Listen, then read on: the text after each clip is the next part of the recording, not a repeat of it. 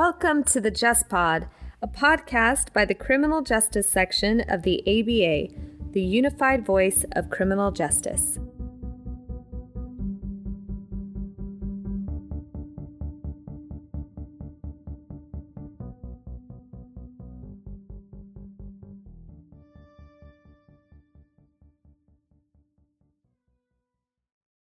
Welcome to this episode of the Just Pod.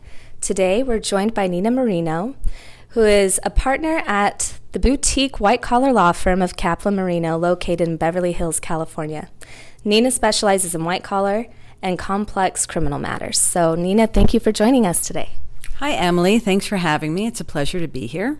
So Nina is here today to talk about trial tips. More specifically, we're going to get started with motion writing. This will be one of several episodes where we talk about trial tips. So as I said, we're going to begin with motion writing today. So let's start at the beginning, Nina. What are the reasons for filing motions?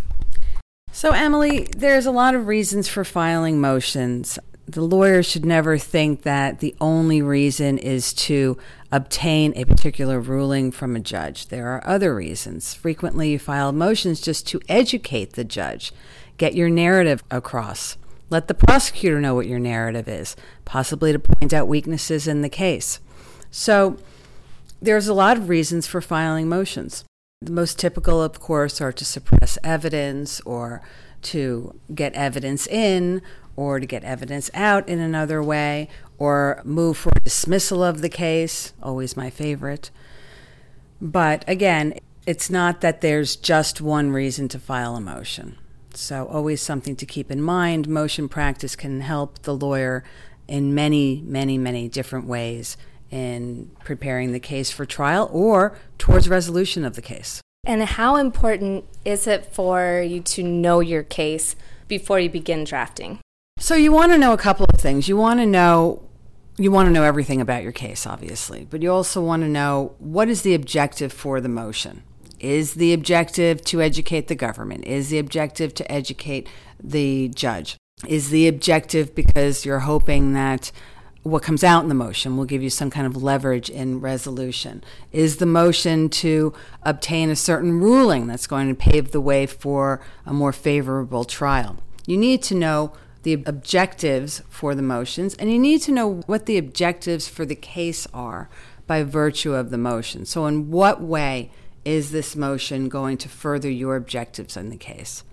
And so along those same lines, before you even start writing your motion, you want to know your case inside and out, and you want to know the applicable law to your case. Because you can't even begin to think about writing a motion if you don't know your facts and the law. Because as we all know, at the end of a trial, that's what the jury looks at. The jury's going to take the facts as they're presented to the jury, and they're going to take the law as that is presented to the jury by the judge, and they have to put those two together and come up with a decision. So knowing your case inside and out, knowing the law inside and out, are just fundamental to even considering motion practice. Thank you. And before we began this interview, you shared some of your tips with me in advance. So for our listeners, Nina is going to walk us through some writing elements when drafting a motion. So let's begin with the importance of an outline, your introduction, and the importance of using headings wisely. Okay, so, it's interesting. You could outline a motion, write it, and this has happened to me many times, and then I scrap the outline, I scrap the draft, and I start again. That's just the way it goes. Don't be afraid to throw it away. Don't be afraid to rethink it. But you do have to start with an outline.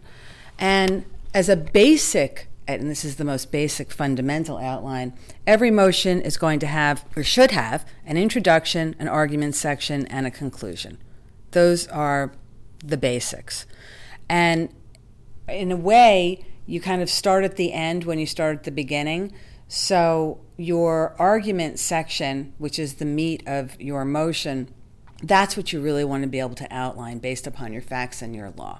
And whether or not you've got how many subsections you may have, let's just say your argument section is Roman numeral 2, being your introduction is Roman numeral 1. So Roman numeral 2 could have sub A, sub B, sub C. Below that, you can have numbers 1, 2, 3. All of that you want to kind of start outlining on the front end, because those arguments should make up your introduction. I always find the most easily read motions are the ones where the introduction encapsulates all the arguments that the reader is going to see in the motion. It should introduce the arguments. And sometimes you know that right away. Sometimes as you're going through your drafting process, some arguments play better than others. So you could start out with arguments 1 through 5, and at the end of the day, maybe you have 6, maybe you have 2.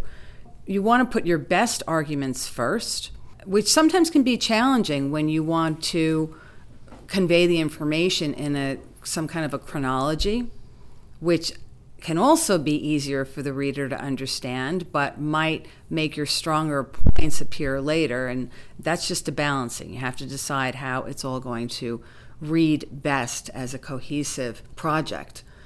Headings are critical. A reader should be able to look at your motion and not even read it and understand what you're saying, which means a reader should be able to just read your headings and understand what the motion is about and what your position is and what your arguments are. So the way those headings are phrased is very, very important. Some people use headings to make points that are not affirmative one way or another. I generally don't do that. My headings are argumentative in a way. In other words, they are stating my position and that the law supports it. Keep your paragraphs, in my opinion, to one point. I think points get lost when people combine different arguments into a single paragraph.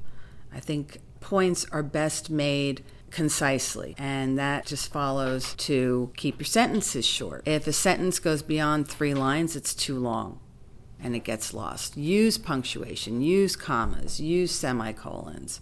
They're very, very helpful for the reader, and use them in a way that you would speak. So people read the way they speak. And then redraft, redraft, redraft. I frequently will do 10 drafts, 14 drafts of a motion, particularly an important motion. And sometimes those drafts are radically different than the one before. Sometimes they're just tweaked a little bit. But in that redraft process, I also think it's very important to give yourself time, because what sounds great to you on Thursday after you slept and you wake up Friday morning might not sound so good. So the more time that you have to reflect, to play with the language in your head, to come up with better words, use a thesaurus. I always use a thesaurus. I think about a word, I like the word, I just don't think it's just the perfect word. And I will literally struggle over that one word until I find the exact perfect word to convey what's in my head, to convey that one point. And that's all part of that draft, redraft process. It's a process, but on many levels it's a joy, because you're really creating something that at the end of the day should be beautiful. For our listeners, as they keep in mind their audience, what do you think are some of the key factors or context of the person receiving a motion that they should keep in mind as they're implementing these tips that you've provided? So obviously know your audience. When you're speaking, know your audience. When you're writing, know your audience. If you're writing a motion in state court, you can assume the judge is not going to have any time to read it. And that's why your headings are so important, because that may be all that gets read. If you're in federal court, mostly judges will have more time to read the motion, and if they don't, they have law clerks and more staff that can read the motion and give them a summary. But I think the takeaway is back to my point with regard to headings, in that in the event that your reader does not have time to read your motion, your argument should come across through the headings. Thank you. So once a practitioner has completed their draft, what are your final words of wisdom for them, or your final advice? Well, one thing I know for sure really bothers judges, and bothers me also, is the lack of use of proper citations. So I will not sit here and profess to tell you I know how to do citations. I don't. But I have people in my office that do. And I rely on them to make sure those citations are right. And citations are complicated. I mean, a case citation is different than a treatise citation, is different than a link to a website or a story. But every citation needs to be in its proper format. And I really, really can't emphasize that enough. I try to make my motion writing very crisp, very clean, very above reproach. I limit hyperbole, and I limit the use of legalese, legal language. I think people respond better to real language and short, tight ideas. Again, editing and proofreading is critical. You have to have somebody else's eyes on your motion as well. You could read your motion 10 times and not catch the typo that your colleague or your assistant is going to catch. That's with any kind of writing project. And so my final words would be these. Be an artist with few words. Find the perfect words so you don't have to use too many words to make the same point. Invest in the time in finding the perfect words. And at the end of the day, you know your motion is done when it sings, when it reads so beautifully and so compellingly that if that motion was to stand alone and never get a rebuttal from the government, you know that it would be granted, no problem. Well, sound advice for our listeners. I think all of us can relate to the experience of appreciating when someone has been concise, because all of us have so much to read and so much information to process, but much more important when your audience is a judge. So thank you again for joining us, and listeners, look forward to some more trial tips in the future. And thank you for joining us on this episode of the JustPod.